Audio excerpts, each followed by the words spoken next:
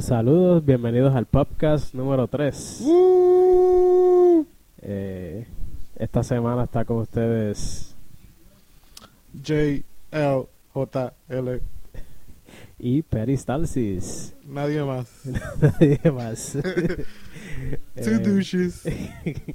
Esta semana yo voy a ser su host. Así que si no queda igual, pues ya saben por qué. Tenemos una situación interesante. La semana pasada teníamos un podcast casi completo grabado y yo pienso que estaba quedando el mejor de todos. Yeah. Y lamentablemente nos dimos cuenta que no grabó nada. Technical difficulties.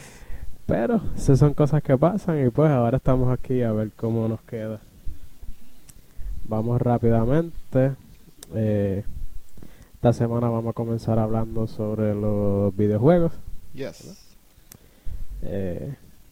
Esta semana hubo un anuncio importante que finalmente confirmaron la secuela de Borderlands.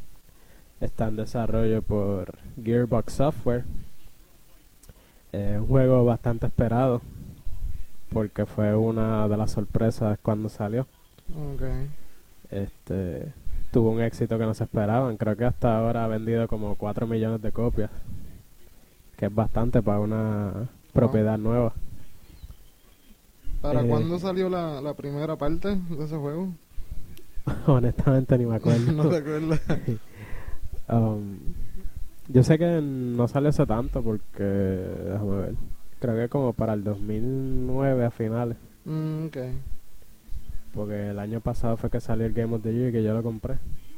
Yo creo que como para finales del 2009. ¿Y esta sale? El año que viene. Año El que viene. No 2012. tiene official todavía date. No. Oh, okay.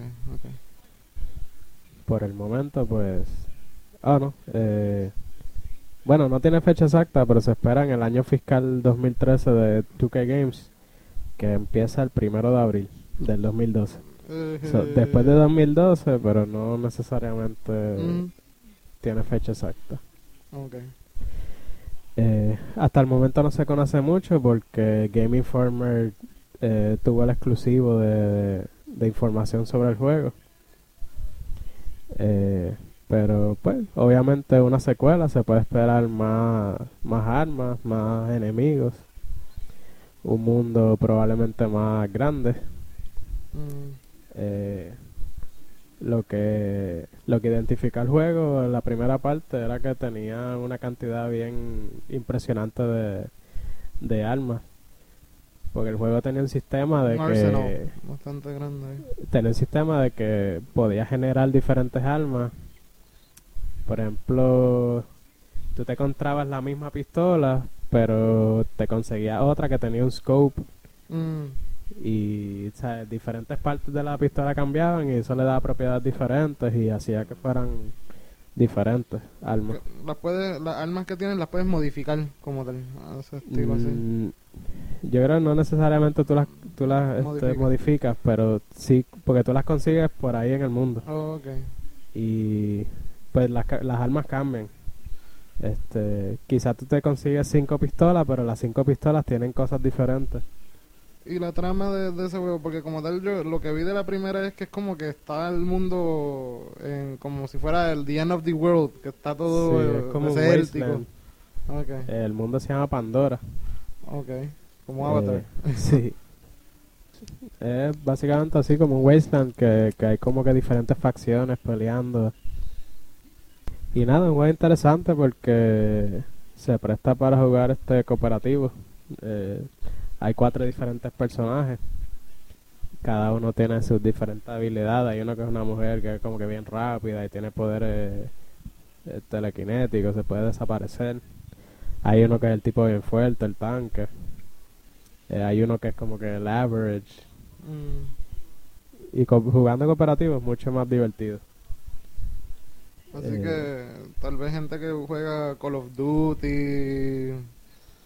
No necesariamente Call of Duty, porque juega un poco más así como... Los que les gusta Left 4 Dead, Okay. ese tipo de juegos así, sí. Okay. Que Pero una- en cuestión de lo cooperativo como tal, de multiplayer, Sí. tal vez ese estilo. Porque el juego no... Digo, no sé si la 2 lo tendrá, pero la uno no tiene deathmatch. Es Ok. solamente así la historia, jugando Ok. cooperativo. Es first person, ¿sí? Es first person, Oh, ok. Ya creo Eso. que la revista está por llegar en esta semana, así que ya esta semana tendremos más información sobre el juego. Aparentemente va a tener bastante información, creo que va a tener como 12 páginas de información. Así que ya esta semana sabremos un poco más de Borderlands 2. Nice. Además de eso, esta semana pasada fueron las competencias de Evo 2011. Los que no saben, Evo es una competencia bien importante de los juegos de pelea que ocurre todos los años. Siempre hay torneos de Street Fighter, de Mortal Kombat había este año. Ok. O sea, básicamente todos los juegos de pelea importantes. Y lo que hicimos Solamente se enfoca en eso, en juegos de es pelea. solamente juegos de pelea. Ok. Y pues básicamente ahí van jugadores de todo el mundo, los mejores, a competir a ver quién es The el best el of the best. best. Básicamente ahí es que se conocen los duros de verdad. No, y de hecho tú anunciaste en el blog de nosotros escrito en el popkast.com que que un puertorriqueño llegó bastante lejos. Sí. Su nombre es P.R. Balrog. Su Ok. nombre ¿verdad? Su nickname. Y no fue ganador, pero llegó a las finales y fue uno de los que más dio de qué hablar Okay. porque tuvo un round bastante impresionante contra Vizcant, que es uno de los jugadores más fuertes de Estados Unidos en Marvel vs. Capcom 3. Wow. Vizcant lo tenía bastante ahí en la pared, Presión. lo tenía aguantadito y al final del round básicamente se sacó de la manga. That's what, lo de aguantadito, that's what she said. O sea, el tipo juega bien, pero tú sabes que ya lo que le quedaba era creo que un personaje con la vida entera, que es Tron, y el otro tenía bien poquita vida, y el otro tipo tenía los tres ahí casi. completo, casi.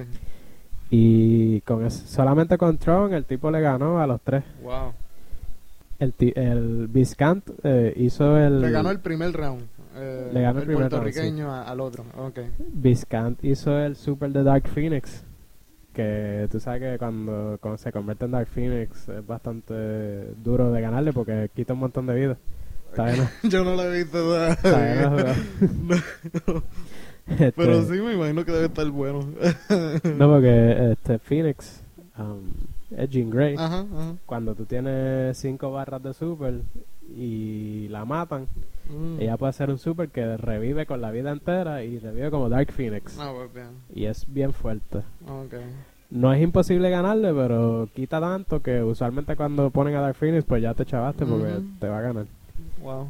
Y entonces, no solo eso, Balrog le ganó con el level 3, con el super level 3 de Tron, mientras iba cayendo Phoenix al piso, que por lo que escuché es algo difícil de hacer. Okay. Que el tipo tuvo que tener un timing ahí bien específico para poder ganarle. Y esa fue una de las movidas que estaba todo el mundo súper impresionado. Y a pesar de que no le ganó, pero él dio de qué hablar. Chévere. Así que pues felicidades a Pierre Barrock. Yeah. Y esperemos que en otras próximas competencias pues siga hacia adelante. Chévere. Además de eso, tenemos que mencionar el Humble Indie Bundle. Humble.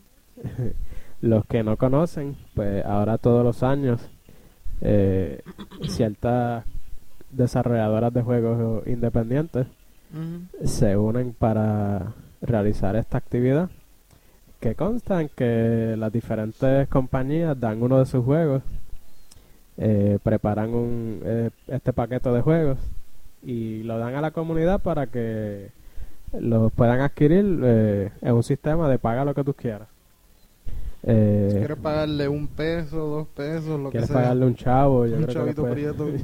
yo creo que de verdad lo puedes hacer. Wow. Tú sabes, paga lo que tú quieras porque ellos recogen este dinero para Organizaciones benéficas. organizaciones. Ujú. Que trabajan así sin fines de lucro. ni nada de eso. Exactamente. Ayudando a los Específicamente necesitados. Child's Play Ujú. y el Electronic Frontier Foundation. Pues básicamente cierta cantidad de lo que recaudan va para ellos Ujú. y el resto va para esas organizaciones. Chévere. Este año el bundle consistió de Crayon Physics Deluxe, Cogs, VVVVVV, Pues bien. Hammer Fight y Angelic Moves. Entonces, como ya ha pasado en años anteriores, cuando llegaron a cierta cantidad de dinero recaudado, pues siguieron añadiendo otros juegos. Hasta el momento llevan $1.742.422.71. Wow. Luego que llegaron a cierta cantidad, añadieron Steel Storm Okay. y Atom Zombie Smasher. Y esos juegos todos son de PC. Estos son de PC, son juegos independientes. Están para PC, para Mac y para Linux. Okay. Entonces, además de eso, después de un tiempo añadieron también el Bundle 2. Son los que compraron esos juegos, también van a tener 5 juegos más. Que son Braid, Cortex Command, Machinarium, Osmos y Revenge of the Titans. Y para tener toda esa cantidad de juegos, solamente tienen que pagar un mínimo de $5.65, que es el average ahora mismo. Y para una buena causa también. Sí. Ujú. Obviamente ellos hacen eso para poder seguir recaudando más chavos para poder ayudar a esas organizaciones. Obviamente de $1 millón, pues ellos, por más que le den a la organización, pues van a recaudar bastante para ellos. Y nada, hasta el momento todavía le quedan 2 días para adquirir los juegos. Aprovechen. De verdad que no se van a arrepentir, pues, además de estar ayudando a estas personas necesitadas, pues también van a tener unos juegos buenos. ¿Cuál es la dirección para poder...? Importante. El website es humblebundle.com. Humble. HUMBLEBUNDLE. Ujú. Ahí pueden ver toda la información. Bundle. Y pues pueden pagar lo que ustedes quieran. Pero para obtener todos los juegos, pues tienen que pagar por lo menos $5.65. Yeah. Pues nada, también quiero mencionarle, hacer un paréntesis aquí breve. Es que mientras estamos haciendo el episodio, estamos viendo la cartelera de UFC, Ultimate Fighting Championship, número 136, que el evento principal es Rashad Evans versus Tito Ortiz. Y pues ya vimos la primera pelea, que fue entre Jorge Rivera, él es puertorriqueño criado en Estados Unidos, contra Costa Philippou. Y el ganador de esa pelea pues fue Costa Philippou mediante decisión dividida, split decision. La pelea estuvo... Pues me imagino que sí, que el split decision, para mí, en mi opinión, fue que se lo merece, porque ambos se dieron bastante duro. Uh-huh. En una, Jorge Rivera estuvo en varios peligros de ser sometido por medio de llave, y Costa Philippou también estuvo en peligro de ser noqueado por Rivera. Así que, pues ganó Philippou y se la merece, pienso yo. Y pues la segunda pelea que acabamos de ver ahora fue Brian Ebersol, que ganó en el primer round por medio de TKO. Logró tumbar al retador, que de hecho la ropa de él era bien interesante. Sí. porque simplemente se puso como que unos calzoncillos Estilo luchador. estilo lucha libre y color azul clarito para colmo. Eso es normal yo sí, pero yo nunca No, había visto. primera vez que yo veo algo así. Y creo que se merece la derrota por haberse puesto eso. Así que felicidades a Brian Everson. Bueno, para finalizar la sección de los videojuegos, recientemente tuve la oportunidad de descargar unas cómicas que salieron digitalmente relacionadas al juego de Batman, Arkham City, que está próximo a salir. Sale para octubre. Sí, para octubre de este año y Chévere. el próximo año para Wii U, hasta el momento. Hasta el momento. Cuando leí el primer issue, como que estaba como que, yo esperaba un poco más, pero después seguí leyendo las próximas y pues me interesaron más. Okay. Son como una transición entre Arkham Asylum y Arkham City, como que conectando los dos juegos y cómo fue que se llegó hasta lo que está sucediendo en Arkham City. Vemos la introducción de Robin al mundo de Rocksteady, que son los desarrolladores del juego. Robin no salió en la de Arkham Asylum. No. Okay. Y pues la interpretación que dieron del personaje es bastante interesante. Es un poquito más serio. Okay. Creo que él es hasta un cage fighter al principio. Tiene así como que la cabeza un poquito, el pelo medio raspado. Sí. Raspado. Y el traje es un poco más parecido al de Batman, como más estilo armadura. Más oscuro, los colores. Tiene los colores, pero son menos llamativos y Chévere. se ve un poco más serio. Okay. Vemos también, sale Bane, bueno, todos los personajes así importantes. ¿El Bane se parece al de Dark Knight Rises o al de las cómicas así? No, es bien fuerte, bien exagerado. Okay. En el juego es como que, tú sabes que Batman es bien fuerte, bien buff. Y Bane es como el doble de eso. Nada, las cómicas las pueden adquirir. Yo las compré por la aplicación de Android de Comixology, que ellos se dedican a vender cómicas digitales. También esa misma pueden conseguirlo por internet en sus PC, en comixology.com. Se escribe COMIXOLOGY. Okay. Comixology. Hasta el momento hay 5 cómicas y todavía faltan algunas porque la número 5 se quedó con un mensaje de pronto vendrá la próxima. Y nada, se las recomiendo a los fanáticos de Batman. Son una buena explicación para que estén preparados para el próximo juego. Y cada issue lo que cuesta es $1. Así que también hay otra serie aparte que esa también salió en imprenta, que también es sobre el juego, pero todavía no he tenido la oportunidad de leerla. Se las recomiendo, están buenas y estoy loco de salir el juego y la película. I'm Batman. I'm Batman. Pues nada, ahora vamos al tema de las películas y vamos a comenzar con Your Highness, que va a salir en DVD, Blu-ray pronto ahora el 9 de agosto. La película fue dirigida por David Gordon Green y fue escrita por Danny McBride y Ben Best. Ese es el tipo que salió en Pineapple Express. Ese mismito, exacto, sí. Que de hecho él es el protagonista de la película también, Danny McBride. Él creo que sale también en una serie que es como de pelota. Y él es un pelotero así bien raunchy, bien, como que bien redneck. Y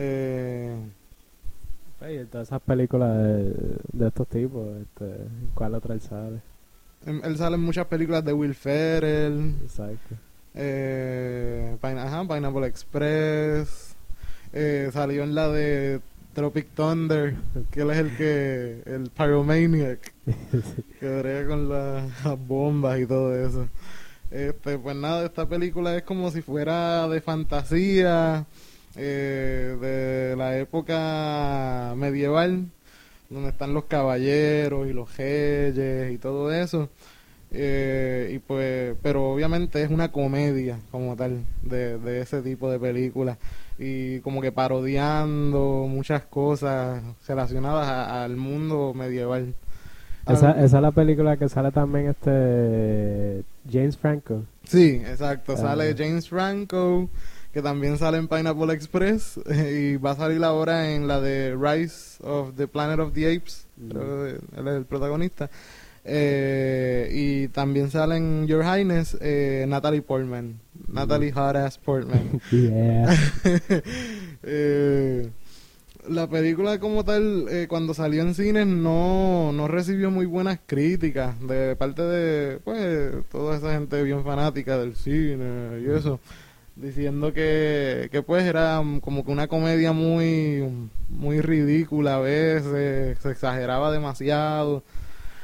Yo, pues, sinceramente sí, habían cosas que sí pienso que eran ridículas, exageradas, está bien, pero como quiera, son cosas que entretienen, pienso yo, y me daban gracias de todas formas. Personalmente a mí me gusta ese tipo de comedia así, media estúpida. Y algo que también me gustó es que los wizards, los magos así, de esa época medieval, no los van a ver de la misma forma después de ver esta película. yo vi un pedacito y me dio gracia que ellos todos hablaban así con ese acento de medieval, como que Old English. Exacto, sí. Y era como que gracioso simplemente verlos hablando, Sí. porque uno no se esperaba ellos hablando así de ese estilo. Sí. Y lo hacían bastante bien. Sí, sí, y lo lindo es que ellos combinan ese estilo con palabras soeces, con palabras que tal vez se usan en el tiempo de ahora, y con situaciones del tiempo de ahora, que eso también es algo que me llamó mucho la atención, como tal. Así que, pues, todos los que les guste ese tipo de comedia así, se la recomiendo. Fanático de Pineapple Express, Superbad. Exacto, Superbad, ese estilo de película. Naked Gun, para ir un poquito más allá, ¿verdad? Pero eso no es para los twins. Los twins no saben lo que es eso. No, exacto. Para los que son más viejos como nosotros. Exacto. Así que tremendo. Vamos a Alien vs. Ninjas. Ya voy por mi segundo mes de Netflix. Thank God for Netflix. Thank God for Netflix. Y pues los que han tenido la oportunidad de usar el servicio saben que hay una cantidad bastante buena de películas interesantes, por decirlo así. Y ahorita, antes de venir para acá, por casualidad para el estudio del podcast bien fancy que tenemos aquí, bien high tech. Sí. Not. Pues estaba aburrido allí, no tenía nada que hacer y dije, pues déjame ver qué veo aquí. Y pues hace tiempo tenía en el queue una película que se llama Alien vs. Ninja. Y obviamente una película con ese nombre, pues yo decía, pues esto... aunque no sea buena, pues debe de entretener un poco. La curiosidad. Sí. Pero, pues honestamente no terminé de verla, pero nada, lo que me faltaba eran un par de minutos. Pues no es una película tremenda, pero entretiene. Sobre esta tribu de ninjas que están en guerra con otras. Son como que dos clanes distintos. A mitad de la guerra, pues resulta que llega como que un meteorito. Y pues obviamente son ninjas, pues no saben, se preguntan qué será eso. Uh-huh. Cuando van a investigar, pues se topan con una muchacha que fue atacada por las criaturas. Y pues ellos ven esa situación así extraña, ¿qué será esto? Y la muchacha está tan asustada que no sabe ni qué decirle. Okay. Entonces de repente los aliens empiezan a atacarlos. Y ellos son bien rápidos, ellos no saben ni lo que es, y ellos están bien asustados. Pues es simplemente esa guerra de ellos buscando qué es lo que los está atacando y tratando de salvar su clan, porque los aliens mataron a gran parte de ellos. Pues eran bastante fuertes. Por lo que vi así, el pedacito que me enseñaste, se ve como estilo, a pesar de ser live action, se ve como la forma de actuar de ellos es como estilo anime, así, a veces se mueven rápido. Sí, es una película japonesa y traducida por la compañía Funimation. Y sí, se siente como si fuera un anime, con esos movimientos exagerados, con muchos efectos especiales. Para hacer una película así, los efectos son bastante decentes. Es bastante campy, ¿cómo se diría eso en español? Como de una película... Como al estilo Batman de los 60, Exacto. que no es muy serio, que digamos. Es un poquito exagerado. Y que a veces apela como que a un público específico también. Sí. Okay. Sí, es una película que no es para todo el mundo, pero a mí personalmente pues Como me decir estuvo Snakes on a Plane. algo así. Como decir Snakes on a Plane. No es una película brutal, pero te entretiene. Si no tienes nada que hacer, se las recomiendo. Eso ya está disponible en DVD y en Netflix. Sí, salió en el 2010. Okay. Que me imagino que quizá no es muy fácil de conseguir, porque es una película así media rara, pero Amazon puede ser que... pero por lo menos en Netflix la pueden conseguir, y pues por internet me imagino que en diferentes sitios la pueden conseguir. Y a veces en Walmart se consiguen reliquias. Sí. Okay. En Walmart yo conseguí la de Mega Shark vs. Giant Octopus, así Yeah. que es posible que Alien vs. Ninja se consiga. Chévere. Y para finalizar la sección de películas, si nos han estado visitando, pues se han dado cuenta que tenemos un concurso para la película Final Destination 5, que está próxima a salir ya la semana próxima. Pueden participar para ganar taquillas a la premiera adelantada. Lamentablemente es para Estados Unidos, pero supongo que tenemos público de allá. Yeah, toda esa gente de Chicago, ¿verdad? Sí, las ciudades van a ser Chicago, Miami, Los Ángeles, El Paso en Texas, Dallas, Texas, y Houston, Texas también. Para participar es bien fácil, solamente tienen que ir a el popkast.com, el Popkast con K. Buscan la entrada del sorteo y solamente tienen que ir a los comentarios y compartir con nosotros una experiencia cercana con la muerte, siguiendo con el tema de la película. Está heavy. Y nada, y si no han tenido una experiencia así, ustedes mismos olvídense, invéntensela. Exacto. Nosotros, después que nos guste. Exacto, solamente tiene que ser una experiencia interesante, no tiene que ser de ustedes. Exacto. Y todas las personas que conozcan de allá, familiares, exacto, conocidos, le preguntan. Y qué sé yo, si saben alguien de cerca que pueda ir hasta allá o... Exacto. No sé, la cuestión es que nada, es súper simple participar. Con solamente poner un comentario ya entraron. Y cuando terminemos, pues vamos a seleccionar aleatoriamente a los ganadores. Vamos a estar recibiendo entradas hasta el lunes 8 de agosto por la noche. Aprovechen. Como hasta las 9 de la noche, hora este. Así que cuando este podcast esté, pues probablemente tengan otro día para participar. Y nada, pues hablando un poco sobre la película, el estudio de Warner Brothers es protagonizada por Nicholas D'Agosto, Emma Bell y Arlen Scarpetta. Dirigida por Stephen Quayle. Y hablando un poquito de la sinopsis, pues no importa cuánto corras, no importa dónde te escondas, no puedes engañar a la muerte.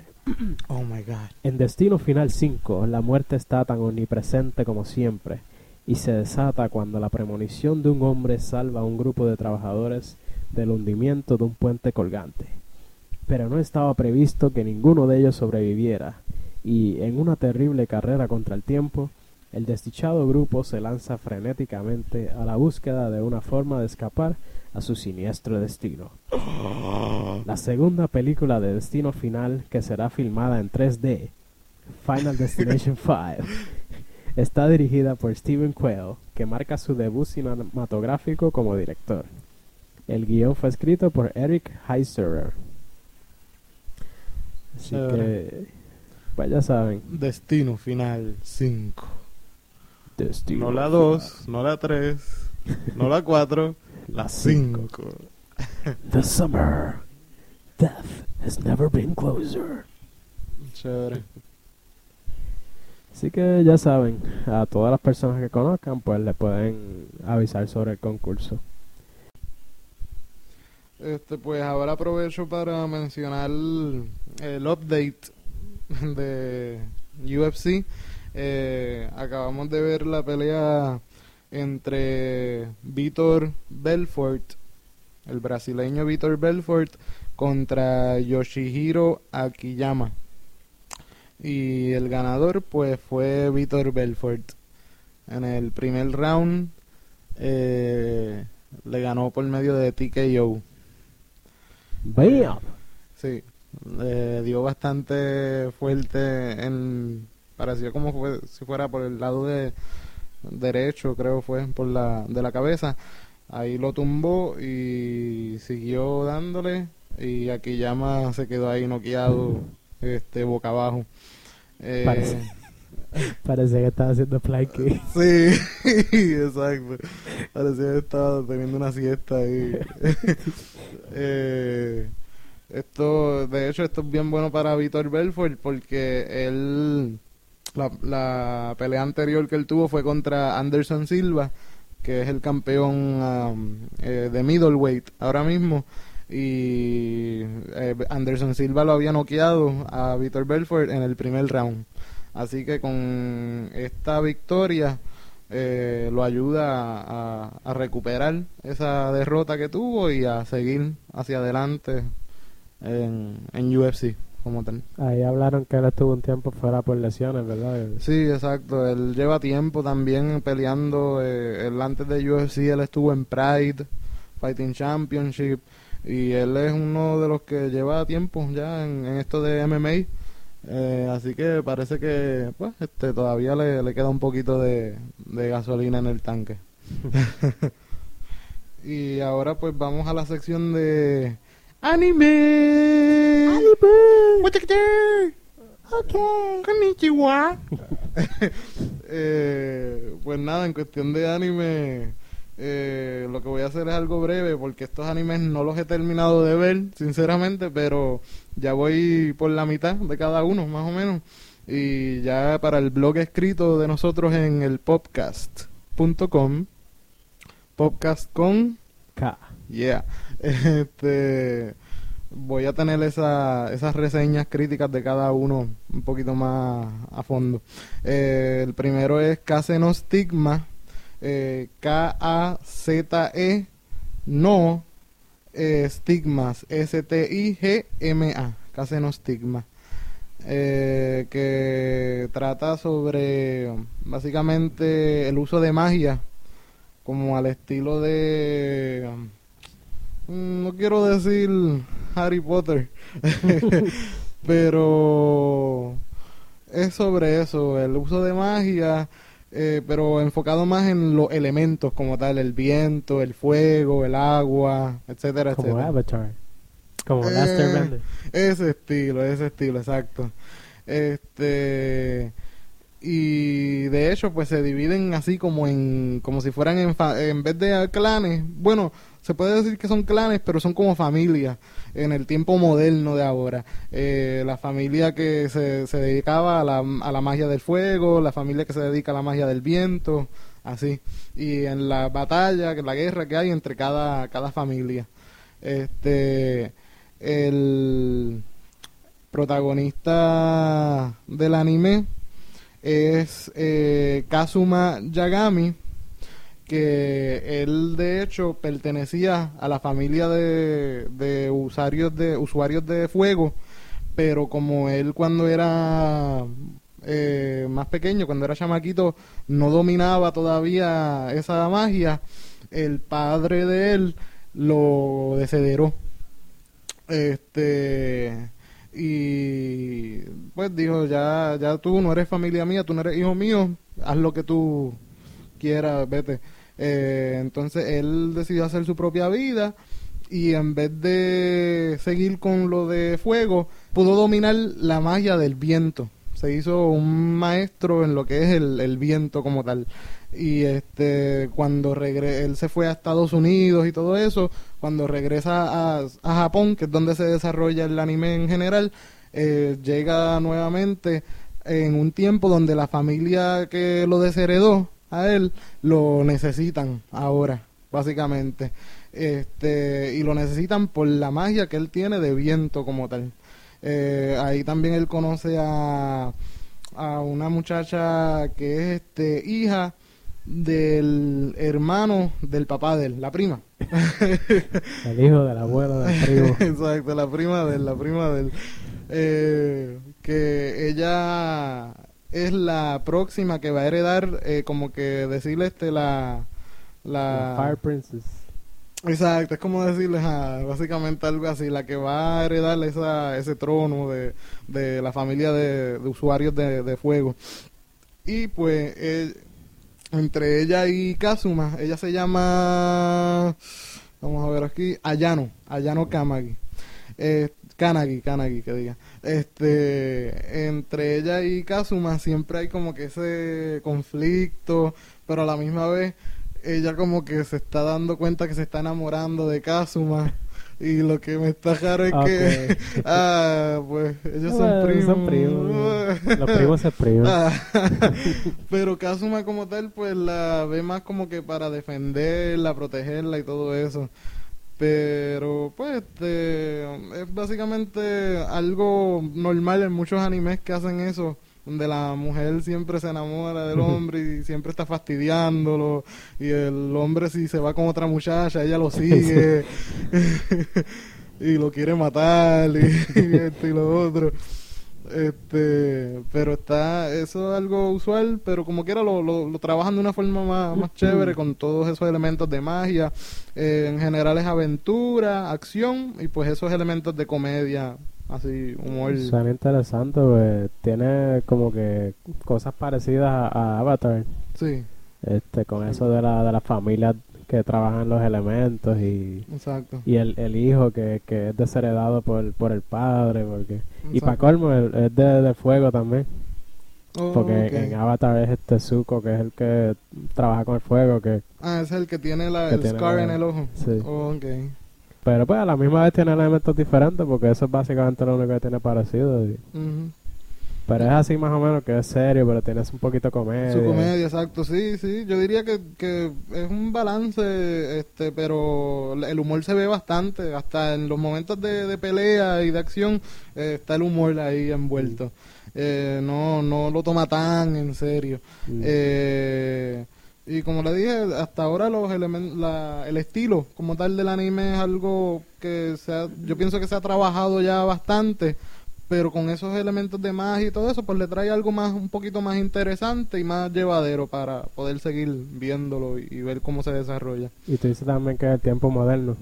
Exacto, y es en tiempos modernos, así ahora en presente como tal, Japón del presente. Que también pues le da un poquito más de diferencia. Exacto. Y pues nada, el otro anime que estoy viendo y ya mismo le traigo la reseña es Samurai Harem. Samurai de Samurai y Harem Harem, que los que saben bastante de anime, eso es un estilo de anime específico, el harem, que es cuando es un muchacho y son varias muchachas alrededor de él o detrás de él, y siempre están como que buscando la atención de ese muchacho en específico, al estilo que lo daban por Cartoon Network, Tenchi Muyo,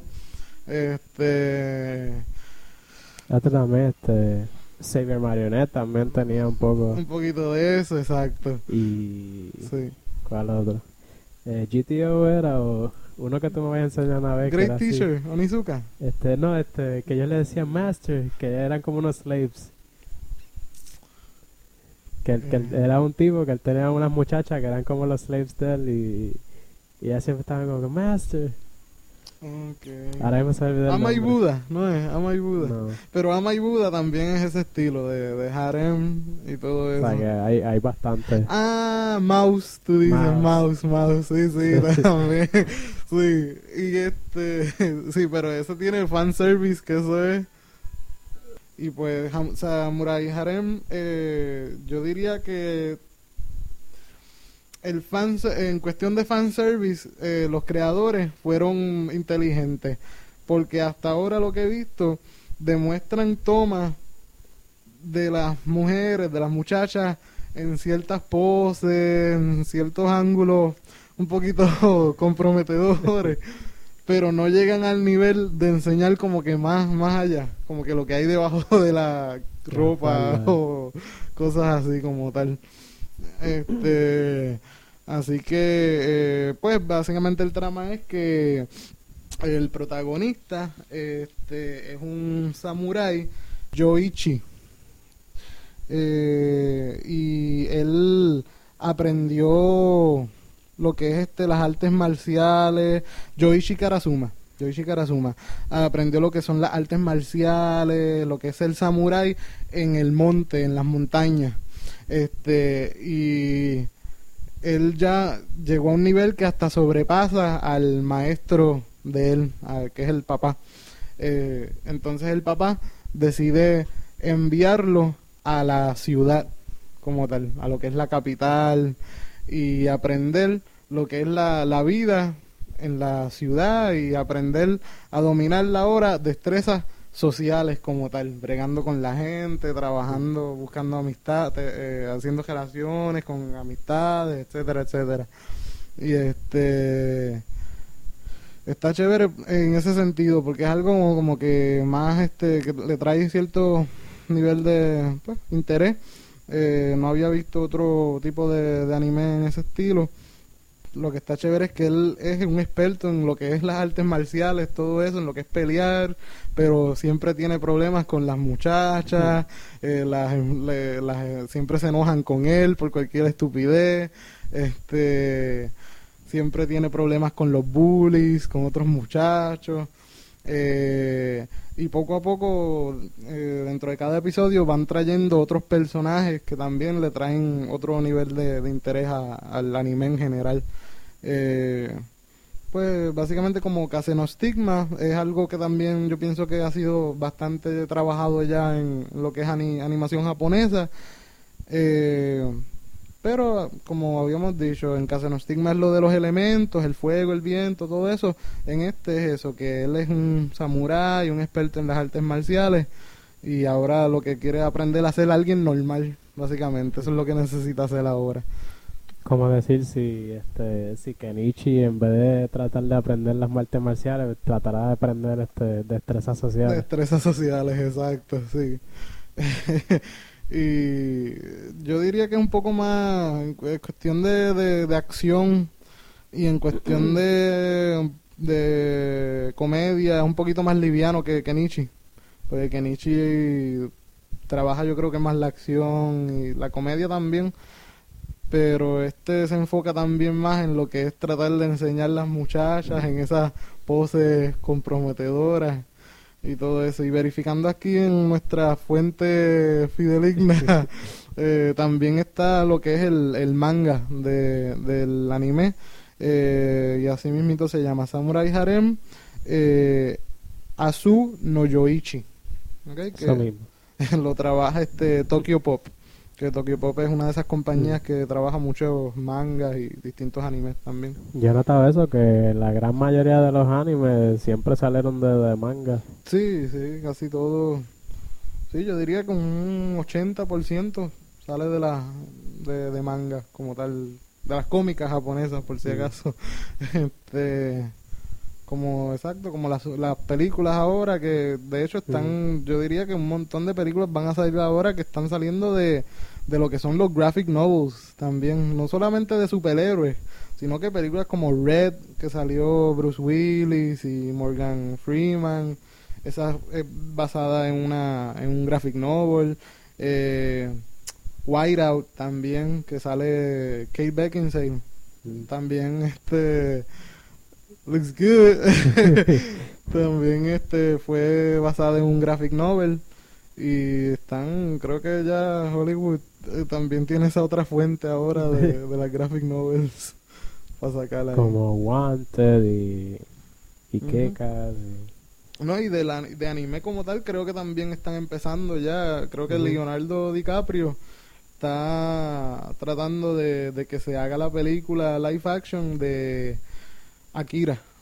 Algo así escuché. Sí, que eso es un anime bastante viejito ya, pero es ¿cómo decir? Un anime legendario. legend. Exacto.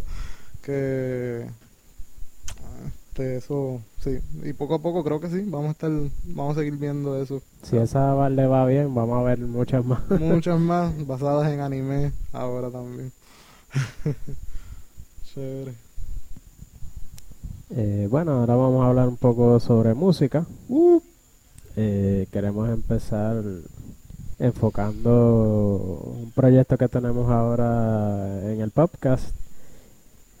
Habíamos empezado hace tiempo y ahora pues estamos tratando de traerlo de nuevo. Si todavía no lo saben, pues yo toco guitarra y canto. Y pues a veces con Fred pues nos tiramos inventos. Pues ahora estamos grabando una serie de covers acústicos y poniéndolos en YouTube. Ya si no me equivoco, el año pasado ya habíamos grabado como 3 covers. Había hecho unos de Lady Gaga. Sí, uno es un medley de canciones pop de Lady Gaga, Michelle Branch, tenía Old school Britney con Michelle Spears. Branch, Sí. Tenía un poco de lo nuevo para ese tiempo y un poco de lo más 90 con Michelle Branch y Lucky de Britney Spears. Y grabé una canción de Incubus y si no me equivoco, no. ¿Cuál fue la otra? No me acuerdo. Fue hace tiempo ya. Pero si van a nuestro canal en YouTube, Woodchuck Films TV, si no me equivoco. Se escribe WOODCHUCK y Films de película FILMS. Y así mismo lo buscamos por YouTube. Woodchuck Films. Okay. Sí, Woodchuck Films, sin el TV. No sé por qué me inventé eso. Solamente Woodchuck Films. Woodchuck Films. Okay. Ahí pueden ver todos los proyectos que hemos hecho desde hace par de años ya. Ahí sale lo de Cocina Puerca. Sí. Ok, está bien. Y Fiel a la Negra y todo eso. Se supone que está ahí, sí. Ok, está bien. Pero nada, pues hace par de semanas, grabé un cover de Foo Fighters. Yeah. La canción These Days del CD nuevo, Wasting Light. Y pues esta canción me llamó la atención porque pues primero el CD está tremendo. Desde que salió básicamente no paraba de escucharlo. Y buscando canciones para hacer acústica, pues esa fue una de las más que yo dije, pues puede hacer la transición bastante bien porque no sé, el estilo me hizo ver que prestaba bien para acústico y pues pienso que quedó bastante bien. ¿Piensas hacer otra del mismo CD o...? No creo. No. Había otras canciones que no sabía si hacer These Days o esa, pero terminé haciendo These Days. Y no creo que haga más para tener un poco más de variedad. Ajá.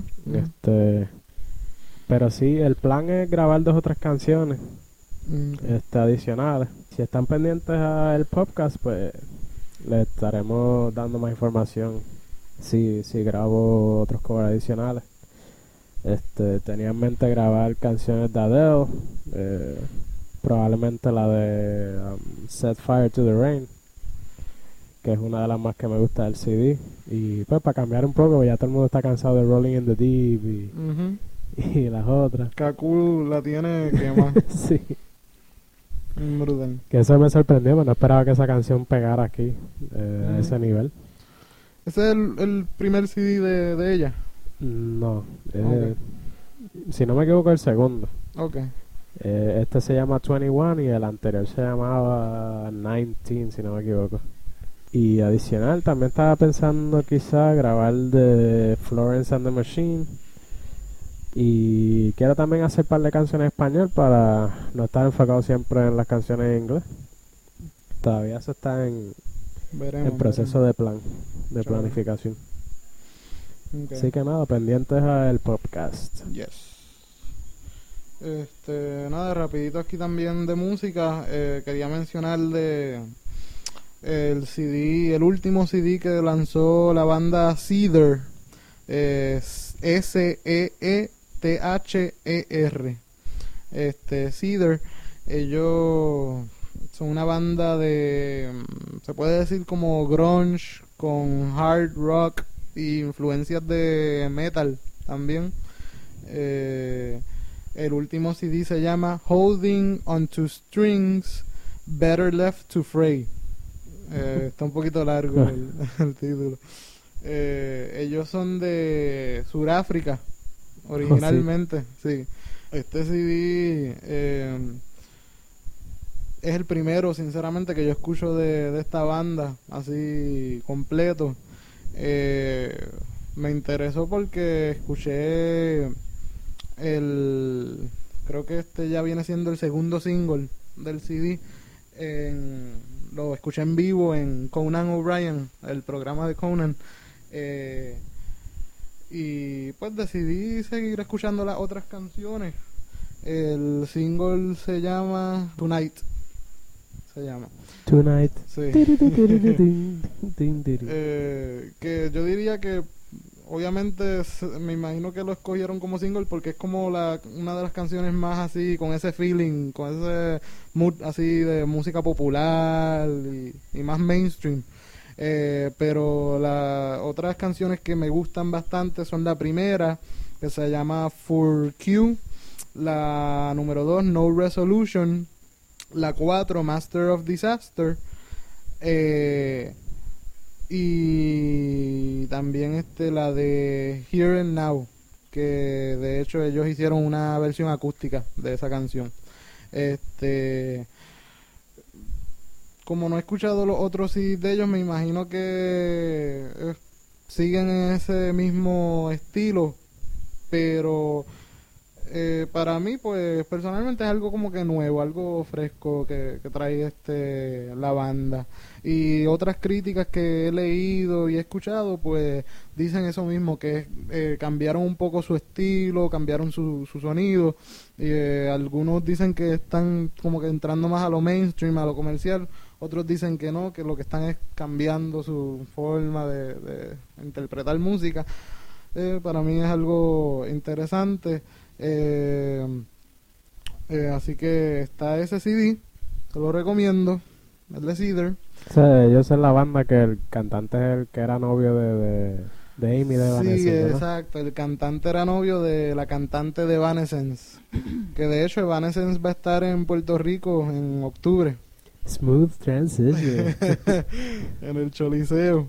Así que para los que no lo sepan, ya saben.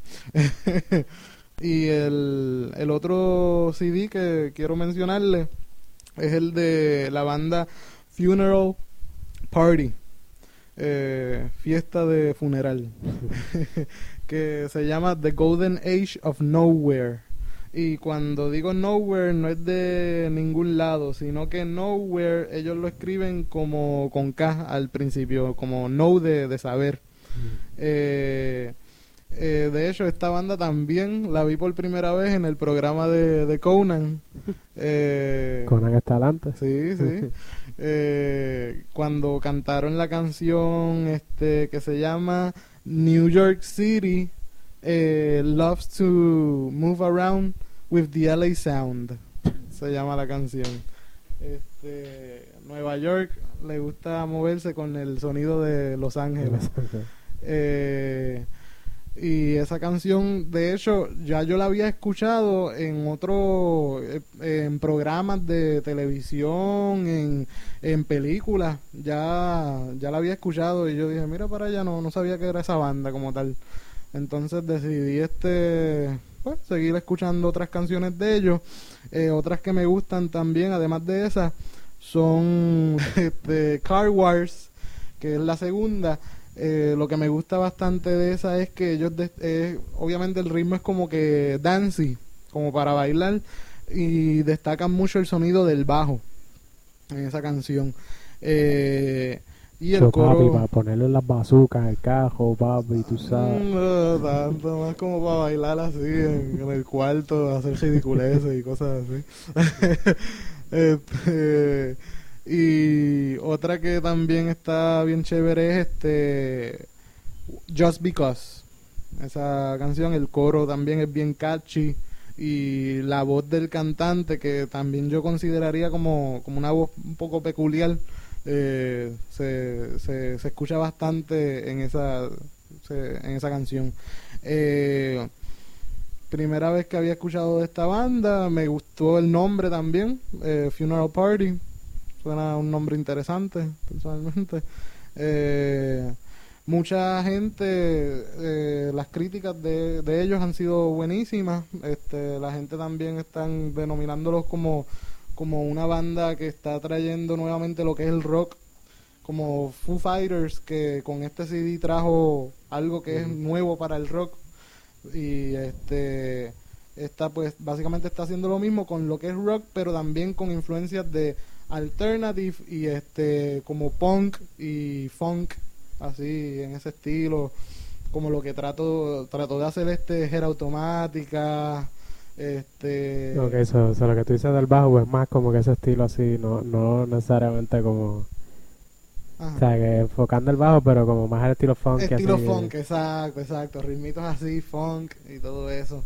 Y de hecho la voz, ahora que menciono Gera automática, la voz del cantante la compararía con la de Daryl, exacto, ese estilo también, hasta físicamente se parecen un poco. Ellos son de California, y este es el primer CD de ellos. Así que también se los recomiendo. Muy bueno. Nice. Ya. Y pues ahora también rapidito para mencionarle la última noticia de la cartelera de UFC 136. Acabamos de ver el último evento entre Tito Ortiz y Rashad Evans. Rashad Evans le ganó en el primer round por medio de TKO. Pienso que, no sé, personalmente Tito Ortiz, para los que saben de UFC, pues ya obviamente están pendientes, pero Tito Ortiz ya había peleado en el último evento de UFC, el 135. Y rapidito que pues mencionaron que Rashad Evans no tenía contrincante, pues Tito Ortiz decidió tomar la pelea, porque como en la de 135 él ganó rápido en el primer round por medio de llave, decidió, como todavía estaba, bueno, pienso yo, que estaba todavía en condiciones para aceptar otra pelea, decidió tomar el reto. Pero pues parece que no le resultó mucho, ya que perdió. Y ahora pues no se sabe qué va a pasar con Tito Ortiz, porque en la anterior, que por suerte ganó, bueno, y por prepararse bien, obvio, pero que ganó, y ahora pues Dana White decidió seguir dándole chance para que siga en la compañía. Pues ahora con esta derrota no se sabe bien cuál sería el futuro de Tito Ortiz, que ya también es un peleador que lleva tiempo en MMA como tal. Y Rashad Evans, pues, ahora tiene el chance de ser el primer contender para el Light Heavyweight Championship contra John Jones, que es el campeón ahora mismo. Así que vamos a ver qué pasaría con Tito Ortiz. John Cuadrado. Bueno, y ahora, como es acostumbrado en el podcast, vamos a terminar con un tema de discusión. En esta ocasión vamos a estar hablando un poco sobre un asunto que está tocando ahora Puerto Rico. La compañía Claro está intentando ya hace como 3 años de traer a Puerto Rico finalmente el servicio de IPTV, que es televisión por internet. Pues se ha encontrado con el problema de que las otras compañías de telecomunicaciones se han opuesto a que le den la licencia para el servicio. Que no. Y hasta el momento, gracias a tecnético.com. Shout out. Sí, Wilton es buen amigo de nosotros. Pues nos enteramos de que este lunes 8 de agosto, está pautada hasta el momento una vista con la Junta Reglamentadora de Telecomunicaciones, pues para que Claro exponga su propuesta y entonces pues decidir si se le va a otorgar finalmente la licencia. Uh-huh. Y pues nada, este es un tema que es muy actual porque vemos como la cuestión de la televisión y el entretenimiento pues ha cambiado mucho con la llegada del internet. Y pues básicamente el problema que tiene Claro ahora mismo es porque la compañía OneLink, que es una de las compañías más grandes en Puerto Rico de servicios de televisión, se está oponiendo porque ellos dicen que porque básicamente Claro tiene que demostrarle a la Junta Reglamentadora que ese servicio va a traer un beneficio para el pueblo. Y entonces OneLink está diciendo que no, porque Claro tiene un poder que no va a permitir la competencia según ellos. Okay. Y que las tácticas que van a usar para promocionar el servicio y de hecho Claro ahora es la compañía que tomó pues lo que es la telefónica y ahora también tienen ese servicio de cable TV que están dando ahora mismo, que es verdad, tienen un montón de poder ahora mismo en sus manos. Pero básicamente lo que están diciendo es que como ellos tienen esos otros servicios de televisión, de teléfonos, de celulares, que ellos van a usar una técnica que se llama cross subsidize, el subsidio cruzado, que básicamente ellos pueden usar las ganancias de esos otros servicios para ofrecer el servicio de televisión a un precio más bajo. Y básicamente pues le van a quitar el puesto a las otras compañías porque van a ofrecerlo a tan buen precio que no pueden competir. O por lo menos esa es lo que está diciendo OneLink. Okay. Y a raíz del tema, yo te quería preguntar, ¿verdad? Queríamos traer esta discusión así, que lo que es la programación por la televisión. Muchas personas todavía están en lo que es el estilo convencional, que es ver televisión o por medio de algún proveedor de cable TV o por Dish, DirecTV, etcétera, etcétera, y obviamente en lo que es el aparato del televisor. Y yo de hecho pues soy uno de esas personas. Yo todavía estoy con esa costumbre. Yo creo que yo soy como los viejitos con las computadoras que las ven y gritan, "Ah, what is that?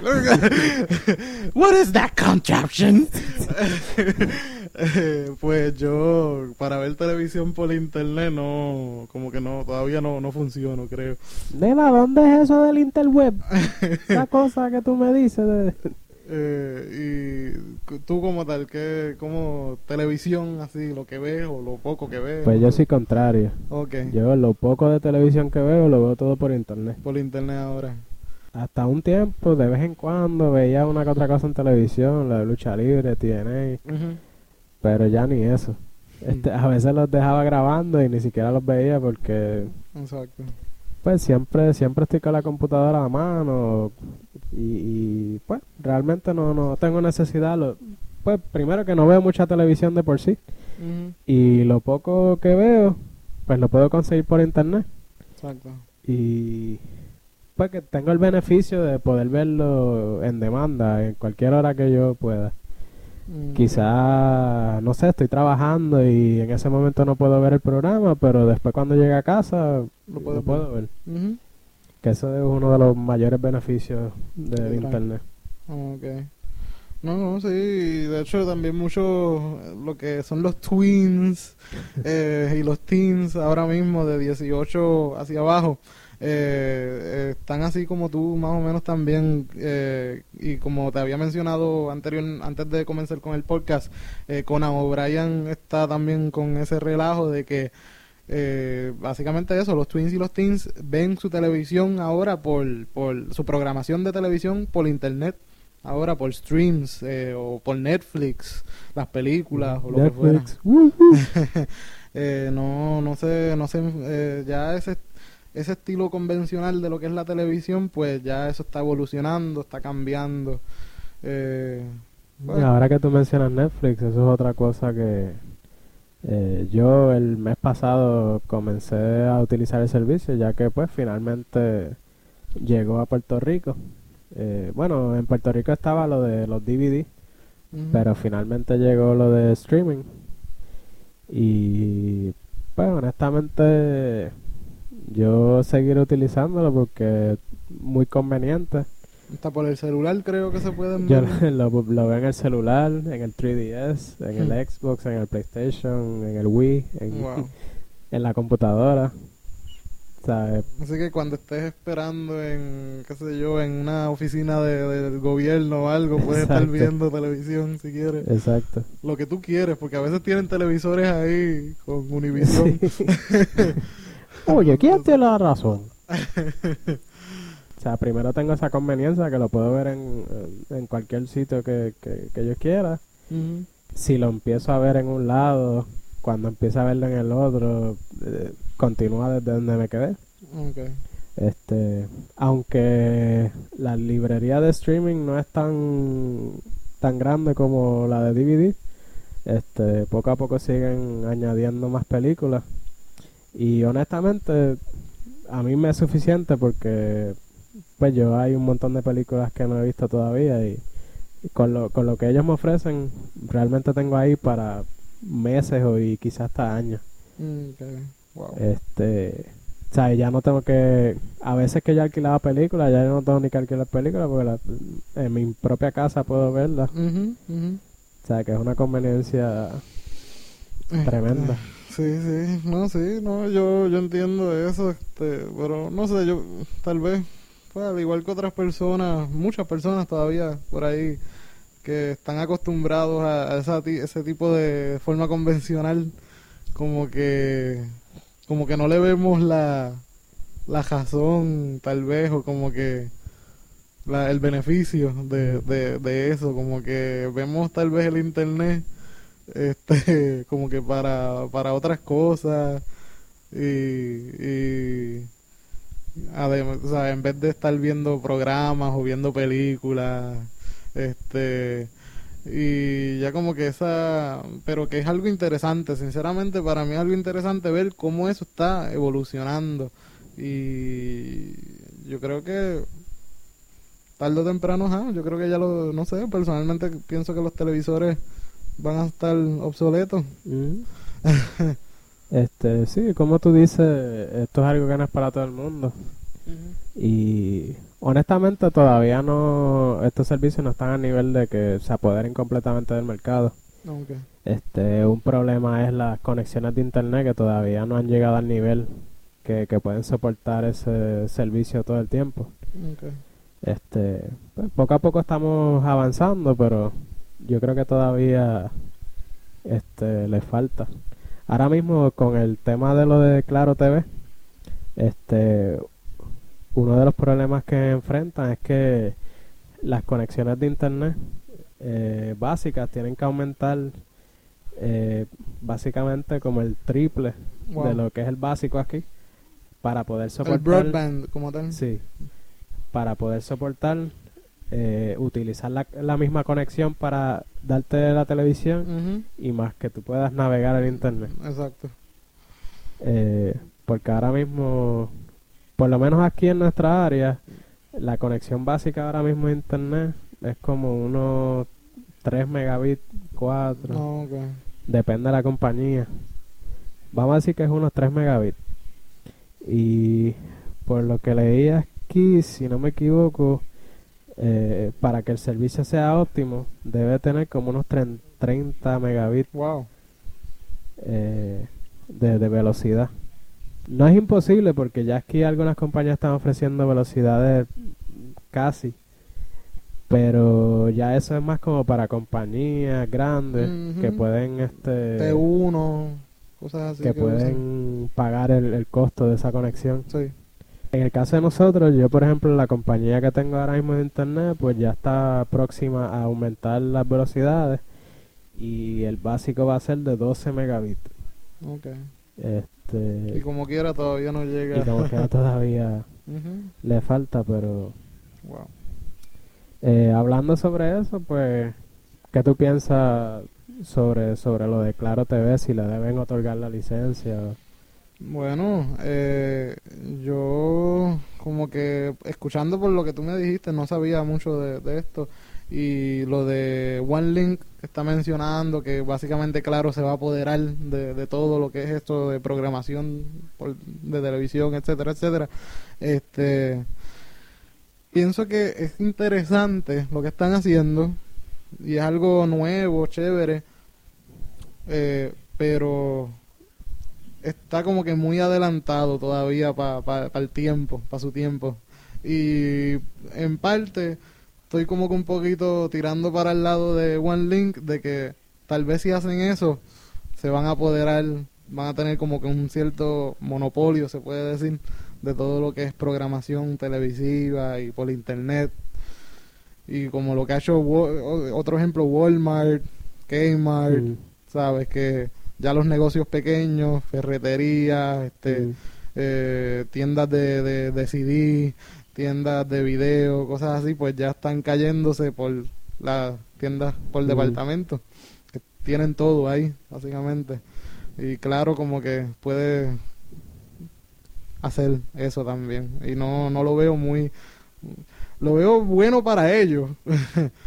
Y bueno para las personas que reciban ese servicio, obviamente, pero no bueno para personas que se dediquen a eso mismo también, como que lo van no deben ser un poquito más gentil con los demás, con la competencia, ujú.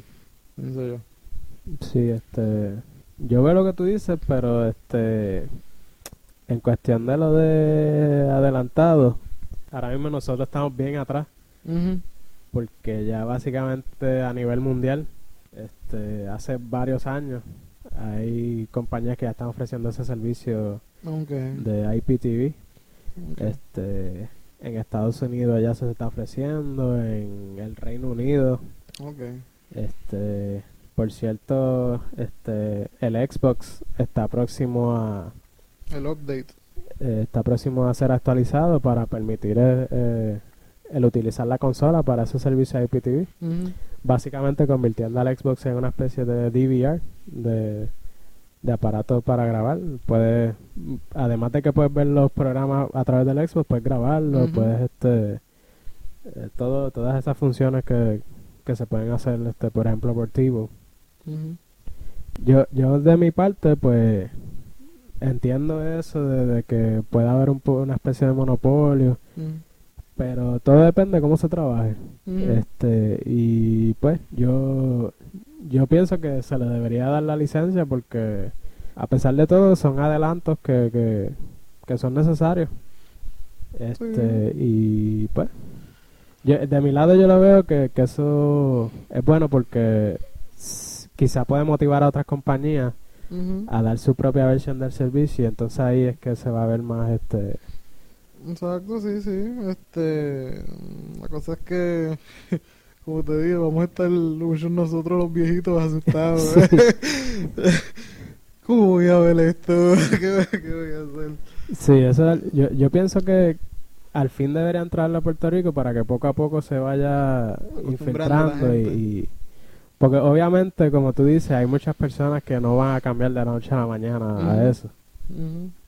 Pero si en Puerto Rico no existe ese servicio, no hay tampoco manera de que poco a poco se vaya cambiando. No, y mucha gente ni nunca van a acostumbrarse, se van a quedar con lo que es el televisor, ¿sabes? Hasta que sea la muerte del televisor. Si ya el televisor, pues obviamente, pues no existe, pues ya buscarán otros medios Ujú. y tratarán. Pero yo creo que después que el televisor todavía esté, ellos seguirán. Y yo creo que yo también seré uno de esos. Eh, pero en ese sentido, lo de lo que es los DVRs y todo eso, eso sí es algo bueno, porque pues, como tú dijiste, a veces uno está haciendo algo, está trabajando, se va a perder un programa, pues no se tiene que preocupar porque ya está grabando ese programa y después cuando tú llegues a tu casa o lo que fuera, pues tranquilo lo vas a poder ver. Y Ahora en ese mismo no sentido. tienes ni que estar en tu casa para programarlo. Sí, Hasta en el mismo celular hay aplicaciones y ok. donde quiera tú estés lo programas y cuando tú llegas a tu casa ya está grabado. Technology is gonna kill us. Este, Eso es otra cosa que ahora que tú mencionas que también a pesar de todas las conveniencias que nos ofrecen estos servicios como Netflix y todo eso, yo estoy contigo de que, por ejemplo, hay ciertos programas o ciertas series o sea, películas que a veces es bueno tenerla uno físicamente, con uno Okay. comprarla y tenerlo ahí, Ujú. porque por ejemplo en Netflix pues tú nunca lo tienes. Si dejas de pagar el servicio ya no puedes ver las películas. Este, a veces algunas películas se le acaban las licencias para poder transmitirlas y las Ujú. quitan del servicio por un tiempo. Exacto. Este, Que todo tiene sus pros y sus contras. exacto. Sí, sí. Y si tú lo tienes físicamente, pues lo tienes ahí para siempre. Mientras tengas un aparato que lo pueda leer, pues siempre lo tienes ahí disponible. No, y yo creo en lo que esto viene en cuestión de generar música, películas, lo que Mm. fuera, comprarlo, la experiencia de comprarlo físico, así, nuevo, y poder quitarle ese wrap de plástico y, por ejemplo, si es un CD de música, o leer el librito Sí. a nuevo, como que, qué brutal, y ver el CD así, bien lindo, sin ningún scratch ni nada, eso, Sí, mano, eso es una experiencia que las futuras generaciones no van a poder. ver ya. ¿Y qué te iba a decir acerca de eso? Pues como tú dices, eso es algo que se está viendo ahora mismo en la música. Hay muchos servicios nuevos como Netflix que Ujú. te ofrecen. iTunes también. También creo que ellos están vendiendo programación de TV también, de televisión, Eso. y episodios y de series y todo eso. Pero que también hay unos servicios que están empezando a tomar más auge. Okay. Que son como Netflix. Tú pagas una suscripción y tú Wow. puedes escuchar ahí todo lo que tú quieras. Ok, como Por Rhapsody. Rhapsody, Sí, sí, sí, ahora sí. está Spotify, que es También, el sí. servicio nuevo. Wow.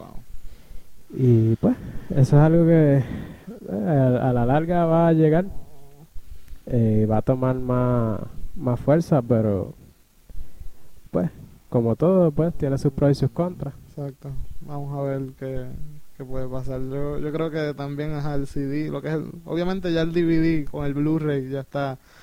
Pero hasta eso, hasta el Blu-ray también poco a poco con lo que son los streams y todo Ujú. eso. Y pues ya los CDs están ya mismo en peligro de extinción también por todos esos servicios.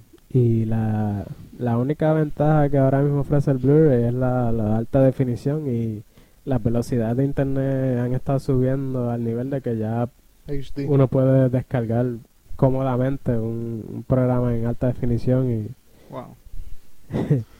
antes yo me daba miedo bajar un file de 15 megabytes y ahora yo bajo Como gigabytes si nada. como si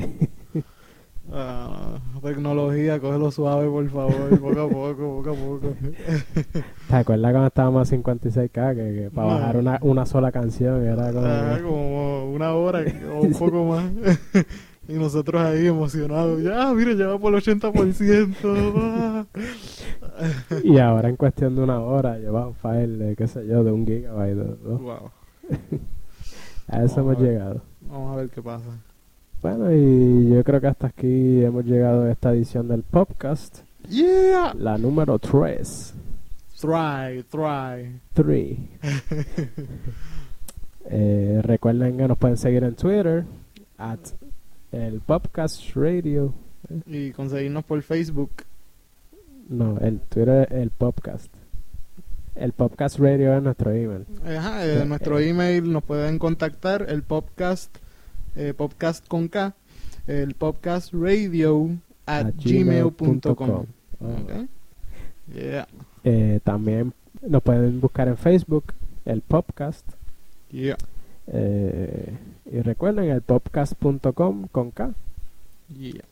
Y nada, allí pues tenemos el blog que complementa el podcast. Allí tienen... Dejen sus comentarios en confianza también, recomendaciones, críticas. Exacto. Qué piensan, Esto es para ustedes. etcétera.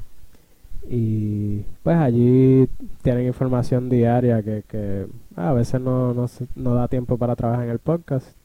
Así Y es. otros temas que quizás le pueden interesar. Así que esto ha sido JLJL Remix. Y yo, Peristalsis. Yeah. Y hasta la próxima. Se cuidan. Woo, woo.